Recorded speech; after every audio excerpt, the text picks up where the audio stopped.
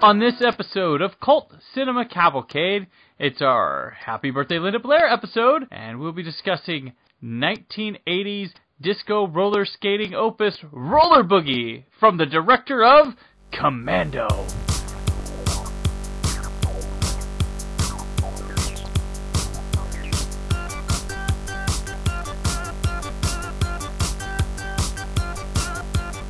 Welcome to Cult Cinema Cavalcade, a bi-weekly movie podcast that features hosts Brandon and Cullen discussing a film from cinema's past, considered but not limited to being a cult classic. As a disclaimer, each episode will include plot spoilers and may contain harsh language. Episodes available on cultcinemacavalcade.com and iTunes. Like the show on Facebook and follow on Twitter at @CCCavalcade. For questions, suggestions, and all inquiries, contact us via mail at cultcinemacavalcade.com.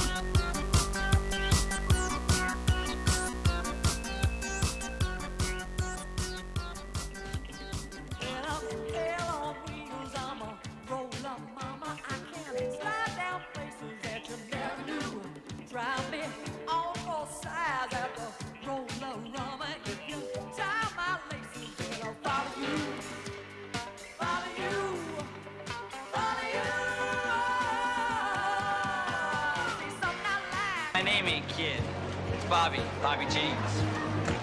Keep the change, Bobby James.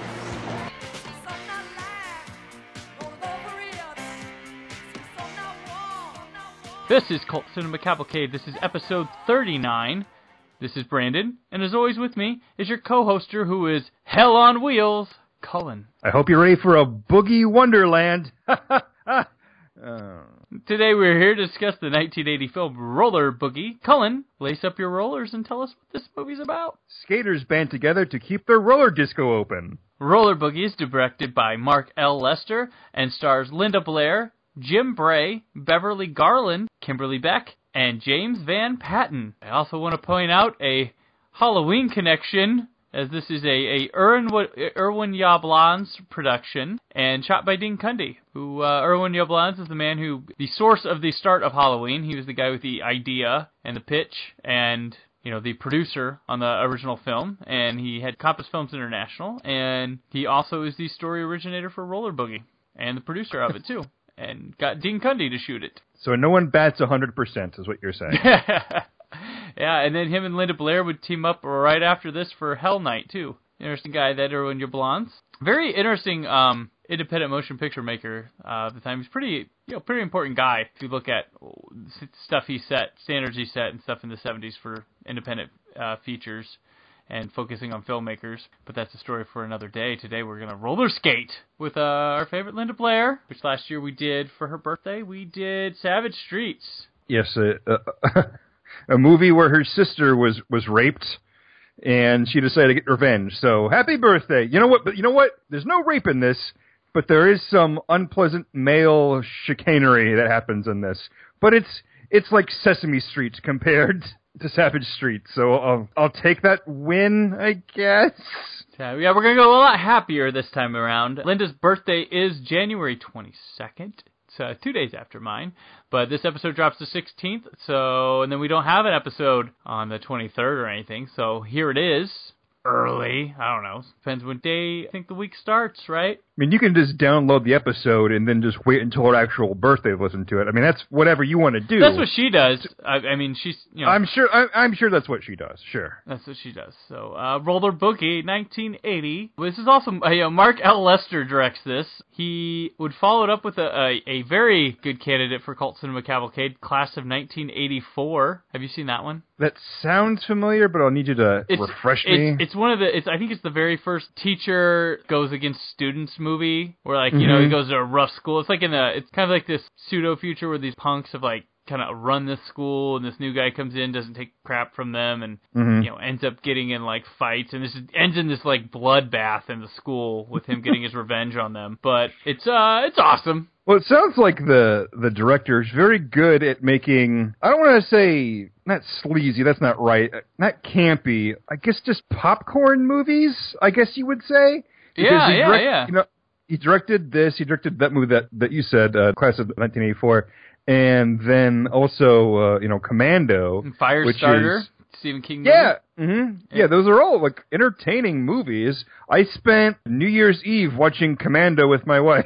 Heck yeah. We didn't know. Usually we go out with people or do something, but this year was just dead, and we decided like let's watch Commando this year, and I regret nothing. It was excellent. He's also got a little personal favorite of mine in his repertoire, Showdown in Little Tokyo, with the pairing of Brandon Lee and Dolph Lundgren versus Shang Tsung from the Mortal Kombat movie. Yes, and did that also... Tia Carrera with a body double? Yeah, yes, I've seen that bizarre movie. I know exactly what you're talking about. Yeah, I'm a big fan of that movie. But yeah, those are his.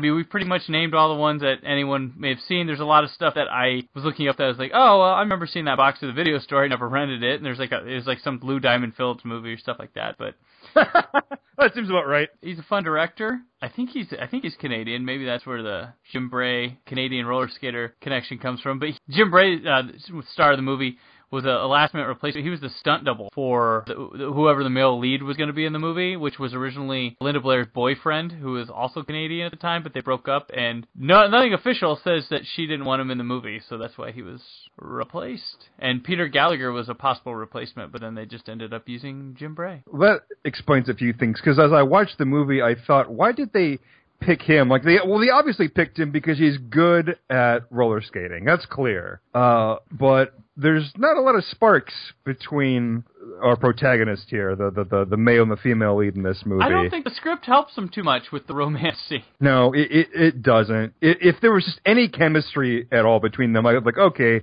I can buy this a little bit. And if it was her actual boyfriend, I would think, okay, I can see kind of the sparks on the screen here. But there was not much chemistry. It was more or less just Linda Blair trying to convince herself that she liked Bobby in the movie. It was the character's name, man. I think he holds his own with all like his male buddy guys in the movie. I think, sure. He's not like a, stand tall above, but he gets lost in the crowd with him, which is, I mean that as a compliment for someone who's never acted before. Sure, yeah. I remember none of his buddies' names because I knew none of them would be important. Phones.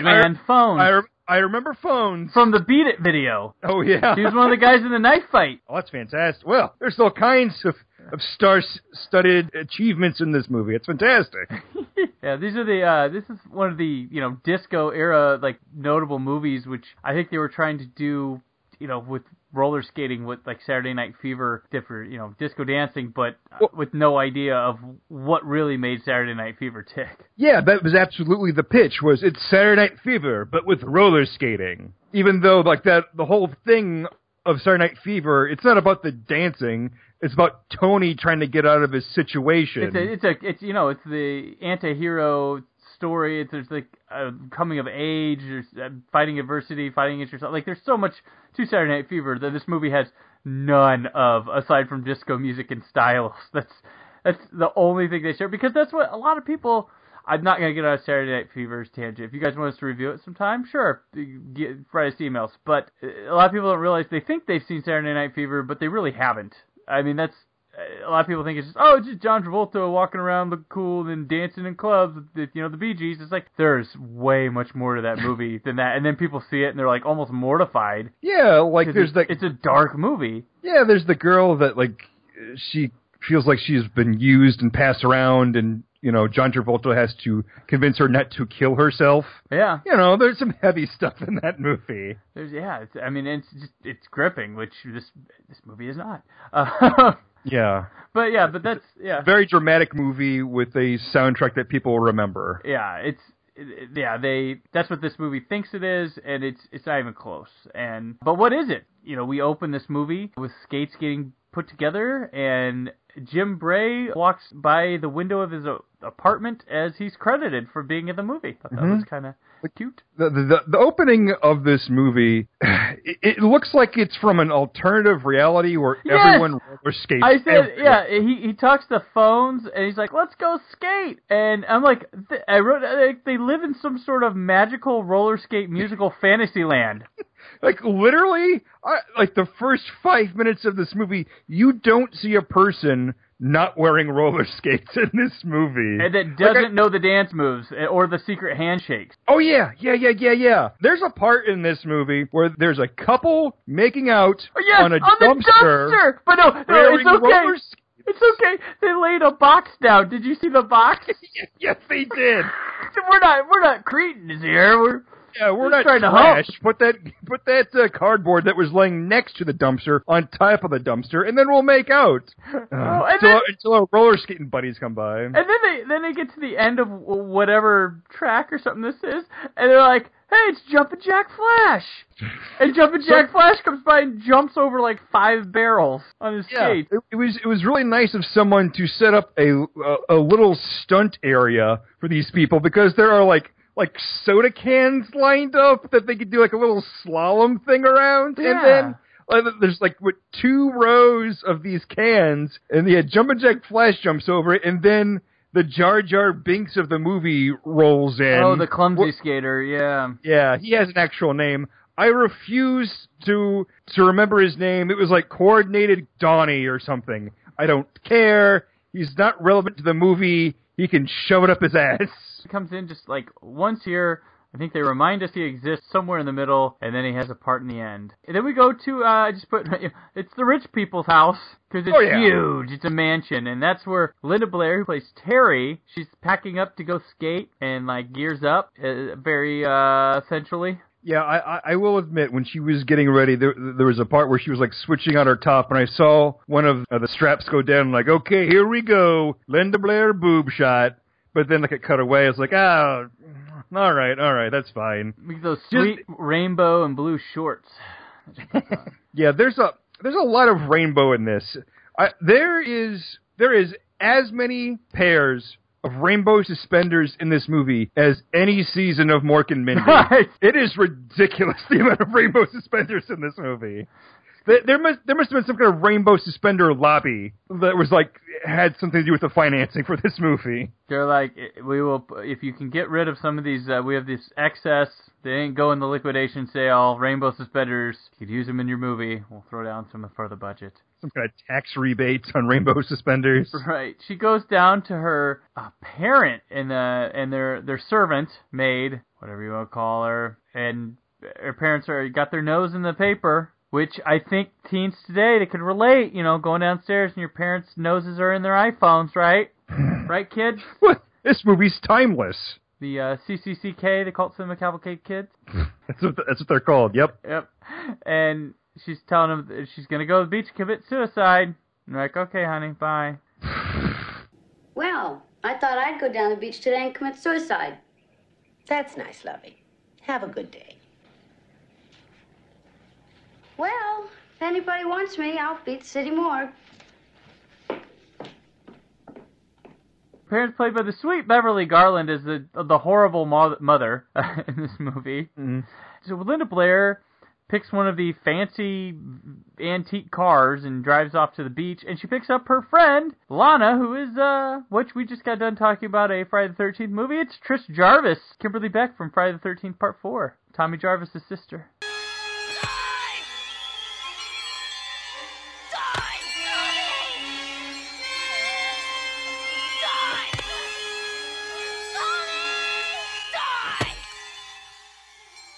Yeah, she's more memorable in Friday the 13th than she is in this. But from her clothing, though, not more memorable in this than... Yeah. Which is funny because she plays the virginal character in Friday the 13th, the final chapter, and it's polar opposite. Well, I don't even think she's really... I mean, she wears revealing clothing, but it's not like she's not easy. No.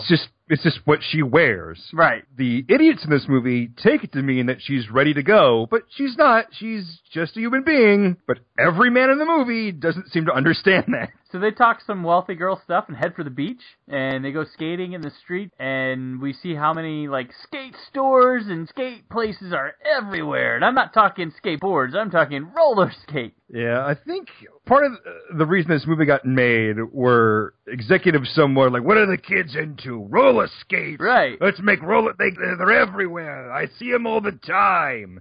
We're going to make a movie about it. We're we're going to get rich off our roller yeah. skating movie. It's like 4 or 5 years later, Canon Films was like, hey, we need a breakdance movie. Break-In. Yeah. Break-In, it was Break-In and Beat Street, the race to be the first breakdance movie. This felt a lot like a Canon movie. Oh, like yeah. The only reason this wasn't, they just didn't think of it first. Right. Like, they weren't there yet. They were still getting, I think Last American Virgin was like a year away from them blowing up. Because the Apple was already out, correct? Same year. I think Same year? Okay. I think it was Apple was 80, yeah. 80 was huge. 80 had the Apple Xanadu, Can't Stop the Music fame, and Roller Boogie. All this in this year. Yeah, so Apple wasn't big enough to start copying other studios yet. Right, and I think the Apple was released before Roller Boogie, because Roller Boogie was a Christmas release. But, so, Jim Bray, who plays Bobby's his name, he works at a skate shop in the middle of the boardwalk, the beach, and there's a... And would you agree that Bobby looks like he's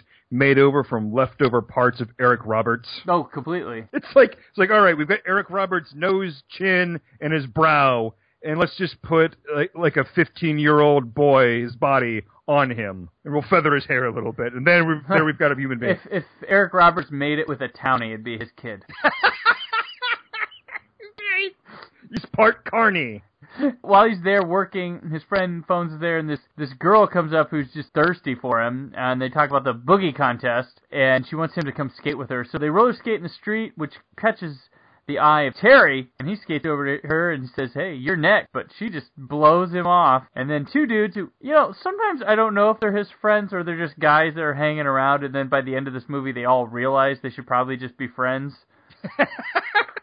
I think you're right. It's like, you know what? We hang out all the time. I guess we're just friends. Maybe we should stop giving each other so much shit. Yeah.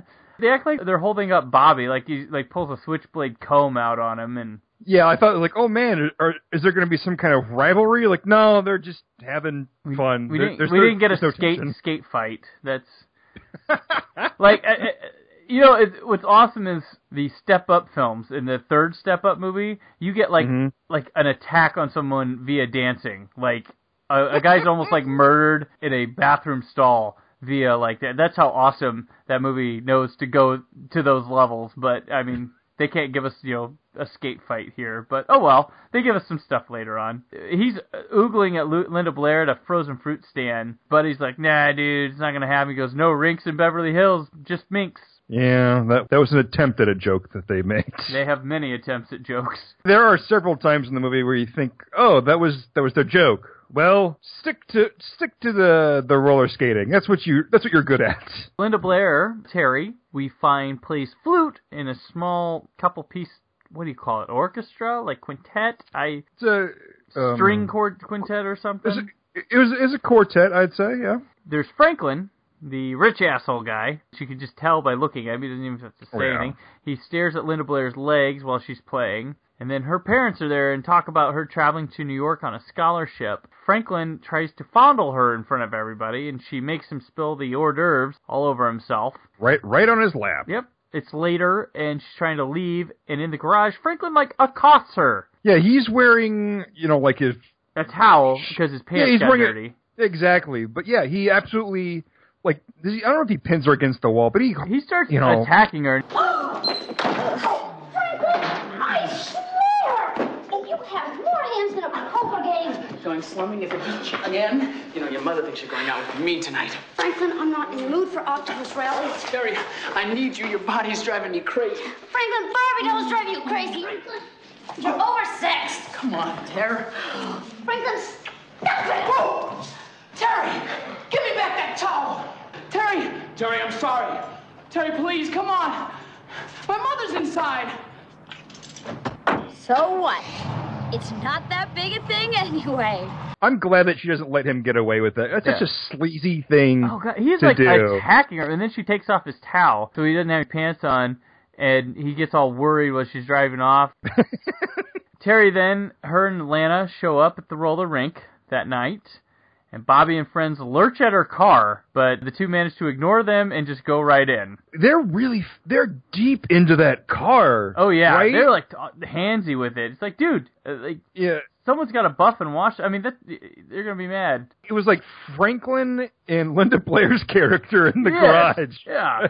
But there's multiple dudes on the car. And the one guy tells Bobby, he's like, look at the car, then look at yourself. There's 3 things that don't match.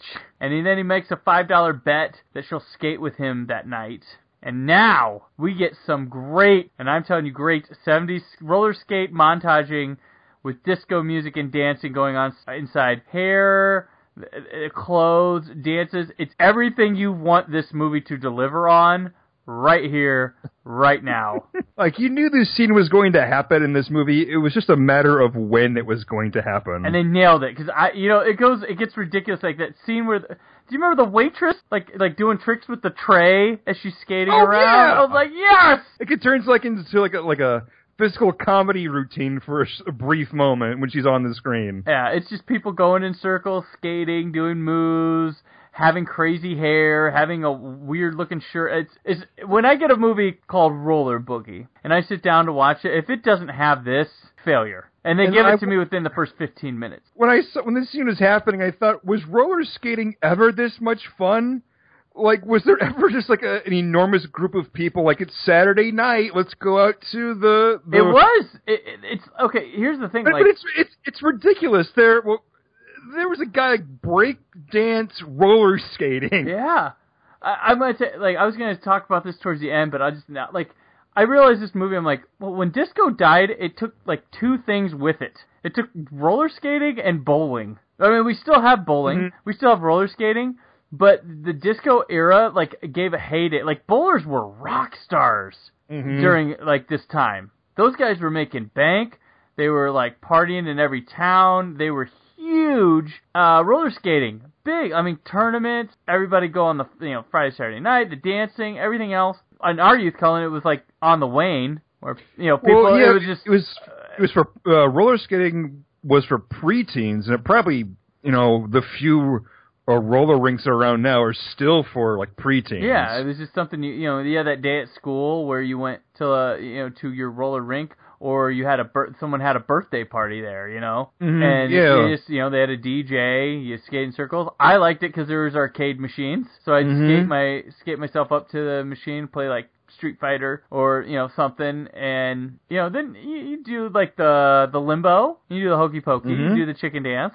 Those were staples of that. There's all night skates still, but it wasn't like the place to be. I mean, there was no one. You might see a couple like older high school kids there, but they were there for like their little brother's party or just something. Oh yeah, this roller rink in the movie, it's full of teenagers and people in their early 20s.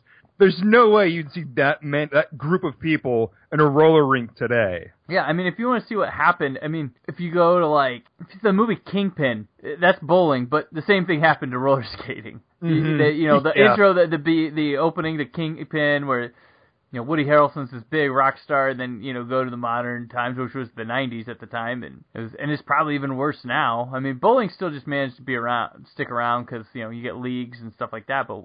What can you offer with roller skating? Yeah, no one wants to watch people dance on roller skates anymore. Even though I'm one of those people, I don't want to watch it. But watching this movie, it's like, that's actually really impressive. It is impressive, yeah. Yeah. I mean, I know in the, early 90s, rollerblading showed up and took away from four-wheel roller skates. Like, those weren't cool anymore for a while. Then rollerblading became uncool. So people just didn't want to skate unless it was on ice, apparently. Well, that's always cool. It's our Cult Cinema Cavalcade history of sports in the 70s. Disco and sports. That'll be our next podcast. Disco sports. Today, highlight. Oh.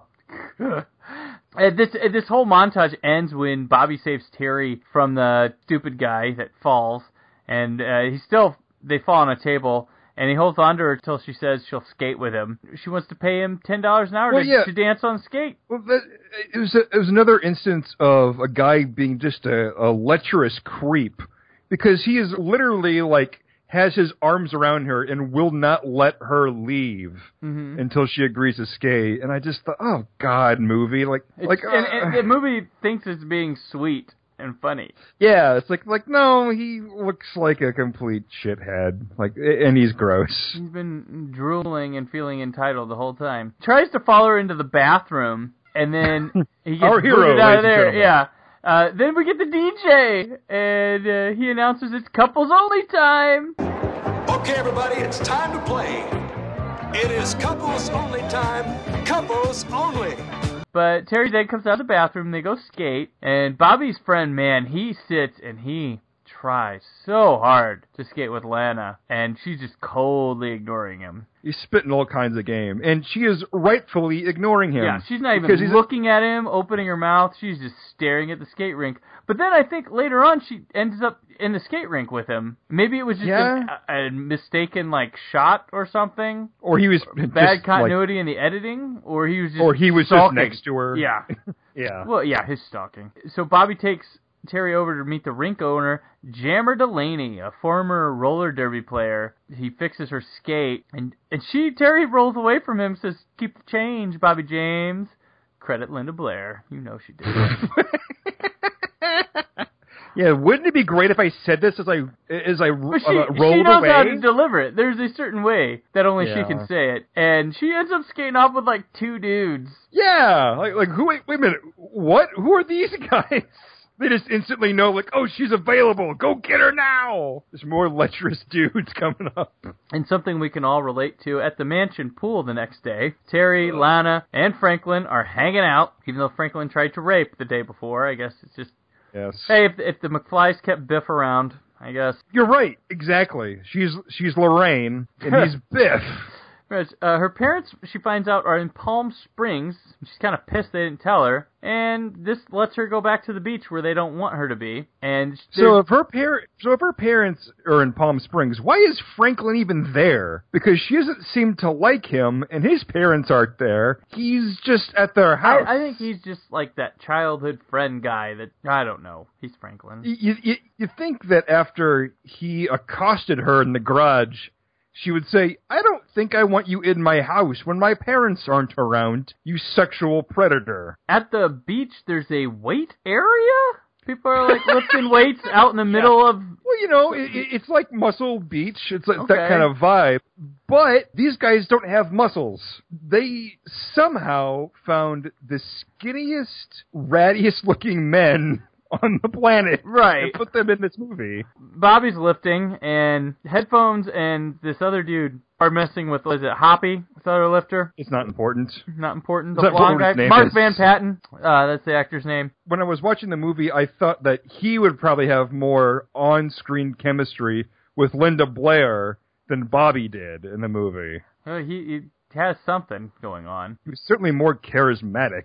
Bobby leaves to practice while his friends give him shit and talk about how he always wants something he can't have. And Terry's rich friends are all concerned where she's going at the beach and leaves them there when she gets there. She's like, I'm gone. And she finds Bobby sitting on a bench and says he owes her 45 minutes. All right. And he shows off a move and then talks about the Olympics, and she starts getting really frisky with him. Yeah. To my knowledge, roller skating was not an Olympic event. And America didn't go to those Olympics that he's talking about. Strike number 2, Bobby. Instead of seeing them skate, we then watch them get handsy and make outy at the beach.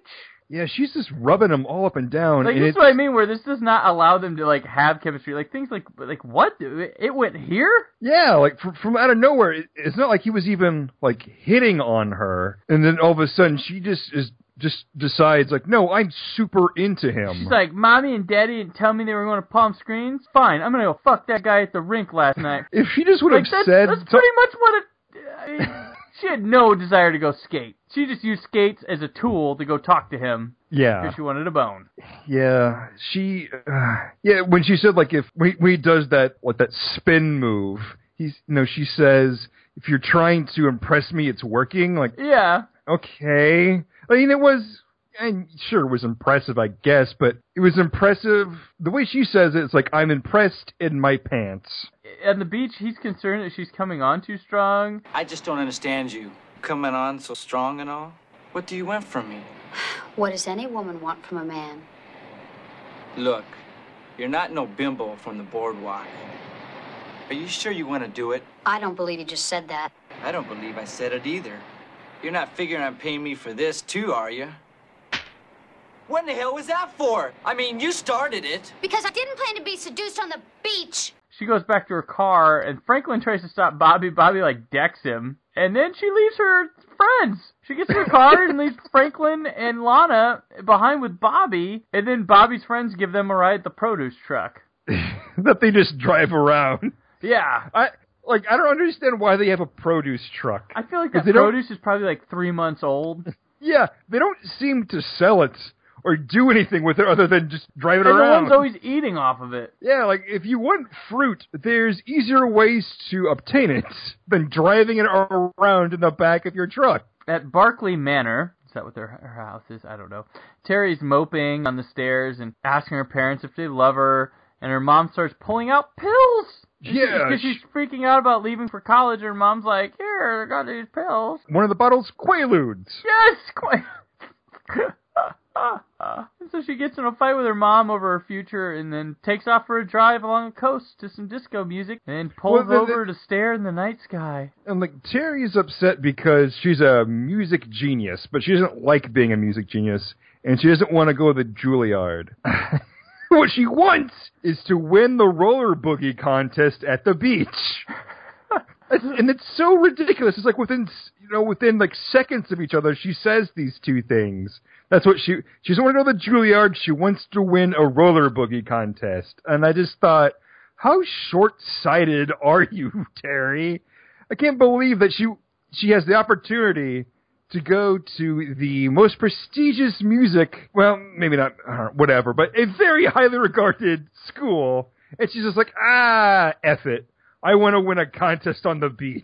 Like, I don't, like, it does suck to be really good at something that you don't care about. That is unfortunate. But when it's such a, I don't know, I think it's a pretty big and important thing. She doesn't like playing the flute, so what? If she goes to Juilliard, she could probably learn to compose or play a different instrument, or just, transition it into something else, not just, F it. I'm going to focus on this flash-in-the-pan trend, and that's going to be, that's what I want to do right now. Total waste of time, Terry. Yes, dumb kids. The next morning, from her car phone, she calls the payphone by Bobby's apartment.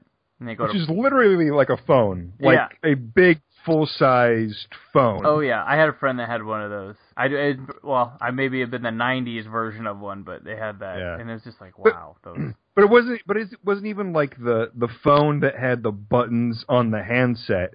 It looked like a full-on phone from 1980 that they just put inside a car. She apologizes to him for the day at the beach and says she'd still like him to teach her. And he starts upping the price on her until she gives up, but then he lets her know that he's not interested in money, but he's interested in doing it on his own terms. And we then see her father on the phone with the mom talking about how she's missing, and it's really awkward. He's like, oh, she's missing, or... Sounds like the mom doesn't care, but the dad's like trying to force himself to care. It's really weird. These are not good parents. We knew that from the beginning, but we didn't know how bad of parents they were. Oh, they just keep getting more awful. This is them being good parents compared to what happens later in the movie. The training begins, and a little bit of a montage happens. It's all on the same day, with humorous follies and romance stuff, but by sundown, we get to some strolling on the beach and some lip-locking. Oh, yeah. At this point in the movie, he can't lift her up because he's, 98 pounds? like that part of the movie, I believe, Linda Blair is not a heavy woman. She's like a regular-sized woman, but this dude it looks like a good wind would knock him over. Yeah. He struggles on windy days. That night at the rink, because after a day of roller skating, that's what they're going to do with their night. They're still making out, but they're up for more skating. And she tells him things are beginning to make a lot of sense. And she was only an ice skater at 6 and has been roller skating for 3 weeks. That helped. Oh, yeah. To know that. It was like, how is she so good all of a sudden? Because she is, after a few minutes of being taught by Bobby, she's roller skating on one leg backwards. You're like, wait a minute. Come on, movie. He's like the Michael Jordan of roller skating. He makes everyone around him better. I guess so. But it's also, it's not just her character that's good. Like, Linda Blair's actually doing these things. Right, yeah. She did most of her work until it was like action-oriented stuff later on that she did. They had 2 stunt doubles for her that were barely used. Yeah, it's like, you watch the movie and you wonder, like, did she know how to do this before? Because she's actually really good. Yeah. Like, it wasn't just like, get me Linda Blair, that'll be a name that we can stick in the movie. She's actually very good at this. And there's a sort of dance-off thingy that happens where everybody gets in a circle, and it's like Saturday Night Fever when they're at the club and everybody gets around Tony and he does his thing, or people, or they pass it off between people. But somehow when they all like get like in a, I don't want to say a conga line, but it's a big line. Somehow they all know how to perfectly split off into separate lines. Oh, and their choreography is perfect. Yeah, it's like they had to get together, like, okay, gang, when we get to this point in the music, we're going to need 10 rows of 5, and you all do your own little thing, then you come back into the large line, and then we'll go the other way. That's the only way that this could happen. They had to predetermine what they were going to do. It's way too elaborate. It ends when Terry stumbles and falls, and there's like this domino effect from everybody. Some suspicious men in suits show up at Jammer's and head to go see Jammer Delaney in his office. And Phones then realizes he needs something from up in the storage closet upstairs. And in the meeting with the suits and Jammer, the guy's name's Thatcher. They're threatening him to sell off the rink so they can build a mall. And this one guy comes to like threaten him, and it's almost like the pencil breaking scene in Top Secret. And the guy like trying to be intense with the pencil, and he like bends some little thing. And you know, Jammer's, he's getting pressured, and he doesn't, you know, want to, he's not going to sell out or whatever. And Phones overhears this from the supply room, and then he notices that Jammer's being held by gunpoint with him and getting roughed up. And Terry and Bobby also witness it through this little vent or something. And then we see a close-up of a cassette player from Phones for some reason. Maybe we'll find out. The cassette player that Phones has strapped onto him at all times. I want folks to remember that. Anytime we mention Phones, he has like Except for one time. Except for one time, right. The darkest timeline Phones. But every time you see him, other than that time, he does have a big cassette recorder, like, slinged over his arm like a message and cans bag. over his ears. Phones must sleep with this stuff on. He sleeps with them, he showers with them, he picks up women with them, he takes them back home and presses them with his skating, and he keeps them on the entire time. And by the way, we're, like, halfway through the movie or so? Yeah. And this is the first time the plot of the roller disco being in jeopardy happens. We're halfway through the movie. Yes! And it's now introduced. Seems like they could have, like, not had this part of the movie, and it still would have been a movie. The meeting is starting to, like, end, so Terry, Bobby, and Phones haul ass down the stairs, and they have the roller skates on, so they all fall the hell down the stairs. Terry's all, I've never been so scared in my life. And Jammer then sits in his office and starts boozing up as Bobby tries to open the door to say, hey, let me in. And the suits, as they're walking out, give them all a stare down. Bobby and everybody try to find the other friends, gang, characters we've seen in this movie already, and put their heads together on what to do. And then Lana is outside driving around looking for Terry, and then Bobby's friends, Haffler, calling her Twin Peaks. Yeah, hey, Twin Peaks, want a mountain climb? Yeah. Yeah, But then they say she's looking for Terry, who they damn well know is inside the rink. Tell her they're going to go help find her. So they drive off, and then Jammer drunkenly goes to the skate floor, takes over the DJ stand, and kicks everyone out. Jammer! Hey, man, what's happening? Get out of the way. Everybody out! Jammer, come on now, damn it, didn't you hear me? I said everybody out! It's all over. I'm closing this place down for good. I'm sorry, kids. Want a drink? I'm awful sorry. And then the gang finds the friends and talk what's going on. And they say they just can't go to the cops about this. Cops aren't gonna, cops don't arrest guys in suits. That's true. Some things never change. Suggested that Terry's lawyer dad help Jammer, and she agrees to return home and ask. I do love that when they're trying to figure out what to do, she says, like, I'm a runaway. And the gang goes like, oh, no. Like, it was like, well, I guess we can't explore that option. What else can we do? Like, and then she says, well, I've been gone for a day. It's like, yeah, you've been gone for a day. It's fine. It's not that big of a deal. Go back home and do this for the rink. Her parents are up at night on their telephones. They're waiting for her. She returns, And her mom asks if she's pregnant. She's like, I've only been gone overnight. And her mom's like, well, how long does it take these days? The fuck? And her dad thinks she's wasting her brilliance on disco and skating. And guess what? Dad's right. He's right. He's brilliant. Dad's right. He's not the bad guy in this movie. Well, I mean, he kind of is, but not in this situation. Yes, they agree to have let their friends come talk to him after the recital the next day. And so we go to that day, and Bobby and company roll up in the produce truck, and they're all like their idea of dressed up. And they get to the house, and they're like, hey, look, it's a grass party. Which is just people standing around on grass. Basically, right now, in this part, it's the typical poor people at the rich event stuff. And you see in movies like hors d'oeuvres. Oh, what's this? It's yeah, like the only thing missing is someone taking a napkin and tucking it into their shirt. Yep. Because one of the guys or picking up a napkin and it's a tablecloth and pulling everything off of it. Yeah. I mean, one of these guys is wearing a tuxedo T-shirt. And is Jim Bray in like a leisure suit? Like a gold chain around his neck away from one. Like it's.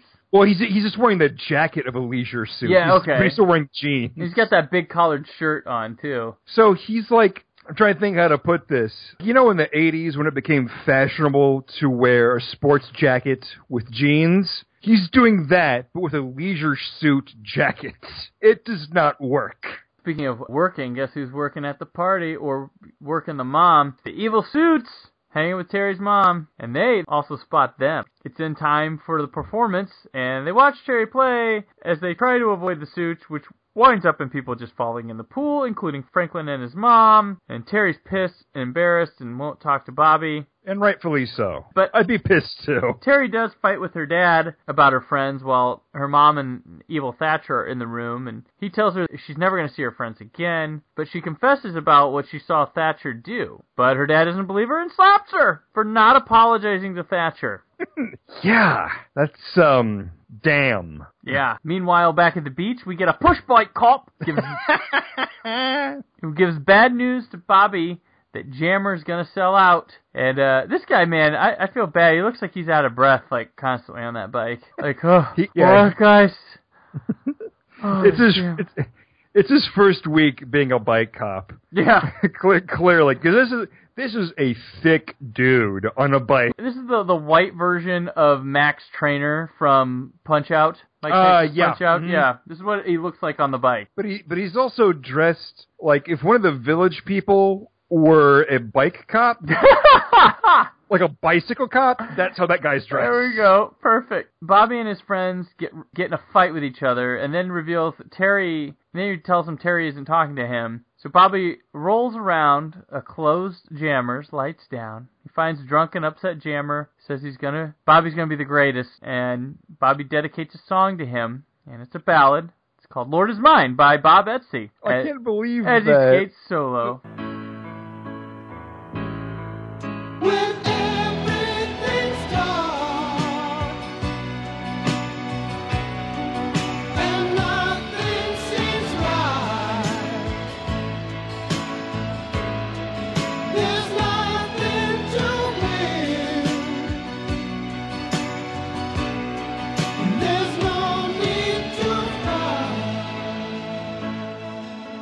But that, like, Bobby's way of cheering Jammer up was, watch me skate. Look at me. Like, how is that gonna make him feel better? It's like, well, my business is going under. All these kids that love to do this one thing every day of the week don't really have an outlet for it anymore. Let me watch this one person skate by himself in the dark. And the way he's doing it almost looks like it should cut back to Jammer. And every once in a while, you just see him rubbing his nipples. Yeah. Just me and you. We are two. As I roll 4x4, I dedicate this song to you. God. He skates solo, and he finishes Terry's in the dark, clapping for him. He tells her it's all over, there won't be a contest, and he won't be messing up her life anymore. But then she tells him she loves him. Yeah, that seemed, I mean, when that happened, I said, what? Like, out loud. Like, I don't see that at all. Like, I'll buy that you like each other, but you love each other? You've known each other a few days. We see Bobby on the beach as she writes a love letter to him, saying that she has to go away to an aunt's on the East Coast before starting Juilliard. And Bobby wanders the beach as a spy reports to Thatcher that he's got him marked. Those darn skating kids! And on the strip, he sees his friends, he finds phones, has retired and given his music to one of the other guys, and is with a Buddhist group or something? Like a Hare Krishna, like a bunch of Gandhis walking. The tape is playing, and the music ends, and then he hears a recording of Thatcher threatening Jammer, and Hoppy gives him the keys to his produce truck, and they're going to turn the tape into the authorities. And then another Thatcher guy is out, and he reports trouble to Thatcher. And Terry at her mansion, is packing up and saying bye to Lana and Franklin. Why is Franklin there? I don't get... Like, every other time in the movie, it's been like, okay, oh, you know he's going to show up at Juilliard. You know. I bet you're... Yeah. Oh, that lecherous piece of shit. You're right. It's what he would do. He would go across the country to feel up her thighs again. Oh. Jackass. But Bobby rolls up to pick her up and tells her about the tape. Bobby throws Franklin in the trunk of her car, and then Bobby, Terry, and Lana leave. And the kids all group around Jammer and tell him about the tape, but he's not interested because he's worried the kids will get hurt. He says he's going to go off to Arizona, but he changes his mind and says they can use the rink for one more night. Thatcher shows up in his limo, and then Bobby tells his friends he's got to get word out that the contest is on that night and to talk to the police. The rest start throwing produce at the goons. See? It was useful, Colin. That's what it was for. Isn't that what it's for? Like, they just drive around a produce truck in case they have to throw watermelons at people? At goons. At real estate tycoon guys. Terry and Bobby escape on skates, and the limo gets chased. And I want to point out, this is the only time people wear helmets in the movie. Yes, when they're being chased. When they're being chased, so you can't tell who the stunt doubles are. And that's immediately what I thought when I saw them put the helmets on. Like, this is the time that you choose to put on helmets? Because most of the roller skating, I should say most of the roller skating, but a lot of the roller skating takes place around the beach, you know, on the sidewalk. Seems like that might be a good place for it too, but it's only when they're getting chased down by a limousine where they put on a helmet. So lots of stunts, antics, and half pipes go on right now. Which they end up going to a skate park, but it's not a skateboard park. It's a roller skate park. It's badass, right? Yeah, it's designed exactly the same way, but everyone's on roller skates. It was weird. I'm gonna say it was weird. It was weird. I mean, this is roller Skatesville, USA. I mean, this is pretty much what this place is. They seem to be doing a lot of the same moves that you would do on a skateboard, but they were on roller skates. It was odd. This winds up in them hitchhiking a ride on the limo back to Jammers. Yeah, so the people that were chasing them, they decided, hey, let's hang on the back of their car, where at any given moment, they could just hit the brakes and chase us again. Idiots. At Jammers, Thatcher and the goons show up with their guns out, going after these kids. Yeah. Like, whoa, you guys are a little, like, what are you going to do? Like, you going to kill these kids? That's what I thought. I mean, this is a big group of kids, too, at this point. Jammer agrees to give Thatcher the whole place if he lets the kids just hold the contest, but Thatcher's not interested. He wants the tape from Bobby. And Bobby hands it over, but then Terry snatches it and puts it in her boobs, and then the crazy skating guy comes in and crashes into the goons, where a struggle ensues. A gun goes off, but then our favorite cop shows up, and he says, "What is this? Some new disco dance?" And the guy, he says it with such conviction that he was like, man, I'm going to look so badass in this movie. And he would look more badass if he wasn't wearing that outfit. Uniform! It's the uniform! The kids demand that this tape be played, but Terry's dad shows up to basically be an asshole. And he wants Thatcher, get Thatcher out of there. He's not involved with this. But Phones gets the tape to the booth, plays it aloud. Then Terry's dad yells him to turn off the inadmissible evidence! Because it is! If you were to play it in front of all those people, you can't put that into evidence! Right. Terry's dad says, after hearing it, that the contract is unequivocally and totally invalid after hearing the tape. And the crowd goes wild. The fat bike cop takes Thatcher away. And the big boogie contest begins, which is just a montage of the competition, except for Terry and Bobby's dance. It's the full routine. Guess who wins? The only characters' names that we know. Yes. Terry and Bobby win. And it sounds like they didn't win because of their dance. They're like, well, you guys kind of saved this place, so you won. Well, but their routine was very good. I don't know about the others because we didn't really see them that much. I mean, we saw lots of roller boogieing at this point in the movie. I don't know who was actually competing or who was just having fun. And by the way, like you said, with the guns, we got to mention this. They've got the guns pointed at all these kids. What did they think they were going to get away with? But that's what I'm talking about. Like even if he were to shoot them, what would he have conceivably said to gotten away with shooting these people that are unarmed? And like a big group of them, and there's no way he could just shoot all of them and just get rid of all of them. You'd be going away for murder over this. What was the end game here?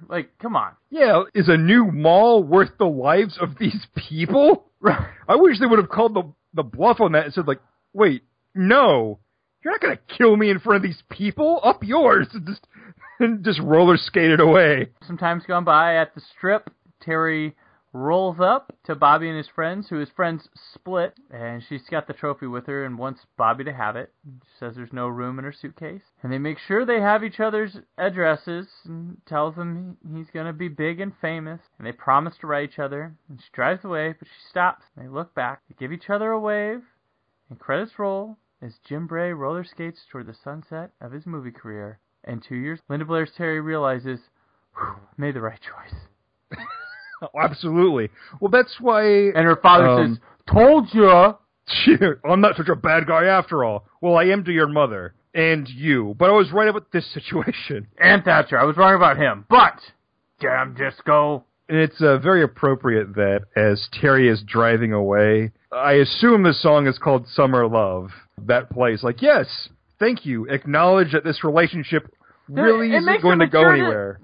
Has a mature conclusion. They realized that it was just a little summer thing. She's got something. I mean, she doesn't hate playing the flute. She just, was kind of wanted some free time in her last summer. Mm-hmm. And wanted to do a little something before she went. And for as silly as the movie has been this point, it really logically, it knows where to finish with these characters. It knows the right moves, the right thing, where, it may not have handled them and have been rocky throughout the proceedings. It knows where to finish it. It knows how to do that, which a lot of movies don't. Most movies in this era would have been I'm not going to Juilliard. We're going to stay and roller skate. And luckily, they don't know that disco and roller skating's a fad at this point.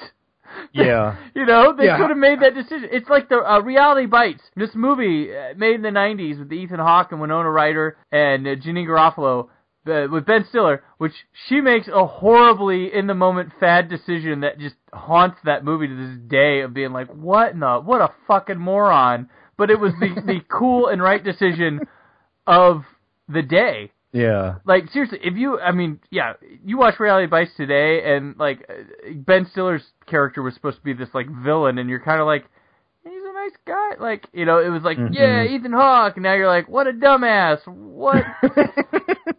Yeah, it would have been a really, really sad ending if she decided, I'm going to roller boogie my future. Maybe it's because we're adults, but, I mean, it's just, I was so happy that this movie ends like this, and, they just realized, it was a thing. We'll write to each other till we, end up meeting other people and forget about each other. Or they would have had Jim Bray going, you know what? There's a skate competition in New York. It's Roller Boogie 2. Which they were going to make Roller Boogie 2, and then disco died. And roller skating became less popular. It was called Acapulco Roller Boogie, and it was only bringing back Linda Blair, no Jim Bray. Ooh, well, good, because that's the only part of the movie we want to see. Yeah, Acapulco Roller Boogie. Oh my God, that's a fantastic game. I mean, that's the Tokyo Drift of roller skating. Oh my God! It's crazy, but the fad died out, and the movie somehow knew it. I'm surprised the Canon Group didn't get their hands on that script and try to make it anyway. I mean, we got 2 break-ins. Well, yeah, they came out within a year of each other. Yeah, it's ridiculous. It's shocking, honestly, that they made the right decision. It's very refreshing. Congratulations, movie. You did it. You're next. I don't think so. Now comes the point in the episode where we rate the movie we just discussed. As we are Cult Cinema Cavalcade, we keep things nice and culty. Our options are stay with your family, which means no beach for you. Hang out at the mansion and play your flute. Converted, let's go hang out for a summer down at Jammers and maybe enter a competition. Or drinking the Kool-Aid. 4x4 roller skate for life, bitches. Cullen, how do you rate Roller Boogie? This movie is almost like a time capsule of the time, or what people, or I guess executives, perceived the time to be for youth. So that's an entertaining piece of the movie. Also, Linda Blair is always fun to watch. The chemistry between her and Bobby, not great, but I do like that there's stuff in the movie, like when she's coming on really strong to Bobby at the beach, he says, you're coming on, pretty strong out of nowhere. And I'm glad the movie, acknowledges that, it calls itself on that kind of stuff. And it does it with that, and it kind of does it with its ending as well. Let's call this for what it is. This probably isn't going anywhere. So, as silly as it is for a movie to begin with 5 minutes of people doing nothing but roller skating, everyone roller skating, it still has moments where it is realistic, and thank goodness for that. I do think that we gotta save the roller rink part of the movie didn't even need to be in the movie. It could have just been a love story between her and Bobby, but there had to be chemistry between them, which there wasn't. So I guess if you had a better actor, you could have gone with the love story, but because it was just no sparks, you almost needed the roller rink story to sustain a movie. But I was not bored at all in this movie. I thought it was really entertaining, and I would not be upset if I watched this movie again. Even though Linda Blair didn't get topless in it, I was still entertained by it. So I say that I am converted on Roller Boogie. Brandon, how do you rate Roller Boogie? This isn't the best movie. This is a dumb movie. It's a silly movie. As much as there's no chemistry between the leads, it charms the viewer's pants off. Maybe it's a point of nostalgia or something. Like the score, the soundtrack. Fun, it gets you moving, and it feels important, but I forget it right away. I don't know if they utilize the songs correctly or whatnot, because in Saturday Night Fever, which this movie wants to be, they will use some of the songs from the soundtrack multiple times, so they're on your brain, they stick with you, you always remember them, plus that's one of the greatest soundtracks ever, and up and down, everybody knows it. This one wants to have that, but the songs just aren't as memorable. Funny, because it's silly with the skating and the fads and all that, and it's fun to watch for some reason. It's not a great movie, maybe not even a good movie, but it's fun to watch, and Linda Blair's fine, and, Kimberly Beck, one of my Friday the 13th crushes. Always good to see her, and this may be the only other thing I've ever seen her in. Can't be too sure. But it's a solid converted for me. It's just weird. I can't explain it, but I enjoy watching this movie. It's surprisingly fun. It's because maybe the music keeps you bouncing. That's maybe part of it.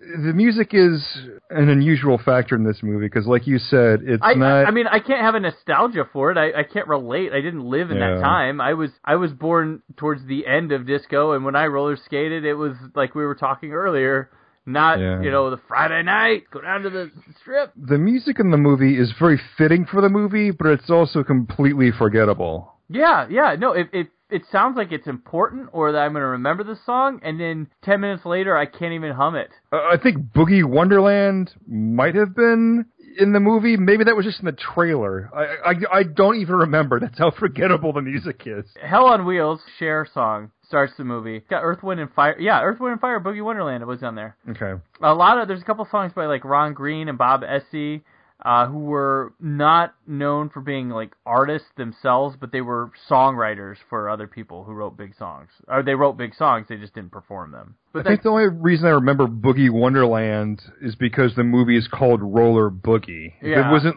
in the title, I would probably blank it being in the movie totally. Right, and that Lord Is Mine song, the ballad dedicated from Bobby to Jammer, That one sounds good. I don't. It sounds important of the time, and it kind of just works for the moment, but it still winds up being forgettable. But that's a showstopper, I guess. So yeah, happy birthday, Linda. We did drink the Kool-Aid last year on your birthday. This year we have only converted. To be fair, Savage Streets is better than this. Savage Streets is a lot amazing. better than this movie. Yeah, Savage Streets is that's one of the best movies we've done on the show, hands down. And I think one of our listeners has said it was one of their favorite movies that they discovered through our show. So that's always awesome. Yeah, well, it's a movie with a direct plot. And it's a revenge movie. You know who this person's getting revenge on, and you know why they're getting revenge, and you root like hell for them, even though what they're doing is wildly illegal. And I don't know how she doesn't get arrested in the movie. You still cheer for her. Now that we know what you don't want, what is it that you do? For now, I want to win a roller boogie contest down at the beach. A roller boogie contest? On the next episode of Cult Cinema Cavalcade, we're going to sort of keep this 1980 free skate going as we talk the Olivia Newton-John musical epic Xanadu. And joining us for discussion will be radio legend Christy Lee from Christy Lee Interrupted, but you probably famously know her from the Bob and Tom Show. So yeah, that's pretty exciting. I hope she wants to talk to us after she watches Xanadu. Noteworthy, we will be our first episode recorded at Creative Zombie Studios, who production house that houses our podcast. That would be a real Brad Shoemaker production, huh? Yes, it will. If you're going to listen to one episode from this year... First of all, why are you only listening to one? One. Don't stop there. This episode has come to an end. We look forward to next time, but first, stay tuned for the trailer to Xanadu, the trailer that actually trails. Open your eyes and hear the magic.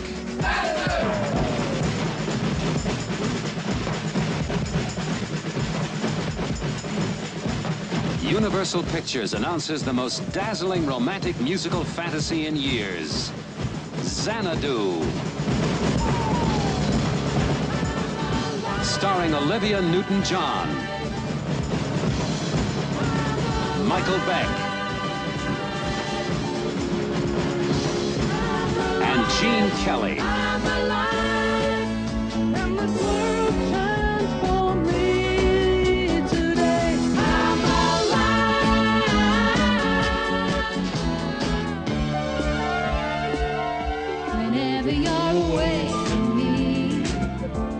Wherever you go, you're never far away from me. Lover, I won't take a back seat tonight. Ooh, lover, getting on my 2 feet tonight. Xanadu. It's a love story about a boy and girl from 2 very different worlds whom no one can keep apart.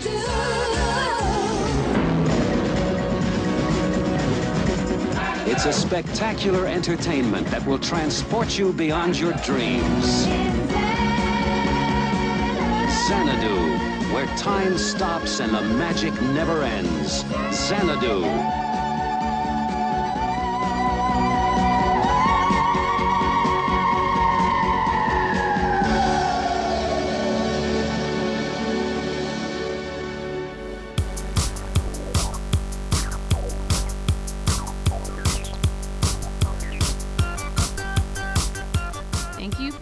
To Cult Cinema Cavalcade. You can find more of Cullen's work on the Creative Zombie Studios Network and on Twitter at MyNameIsCullen. You can find more of Brandon's work at whysoblue.com and on Twitter at BTPeters. Podcast produced by Brad Shoemaker. Edited by Brandon. Narration by Becky. Theme song Pink Baby by Happy Elf, found on the freemusicarchive.org network. The movie in today's discussion is property of its respective studio, and no infringement is intended. Please remember to leave us an iTunes rating and review. Join us again in 2 weeks for the next episode of Cult Cinema Cavalcade.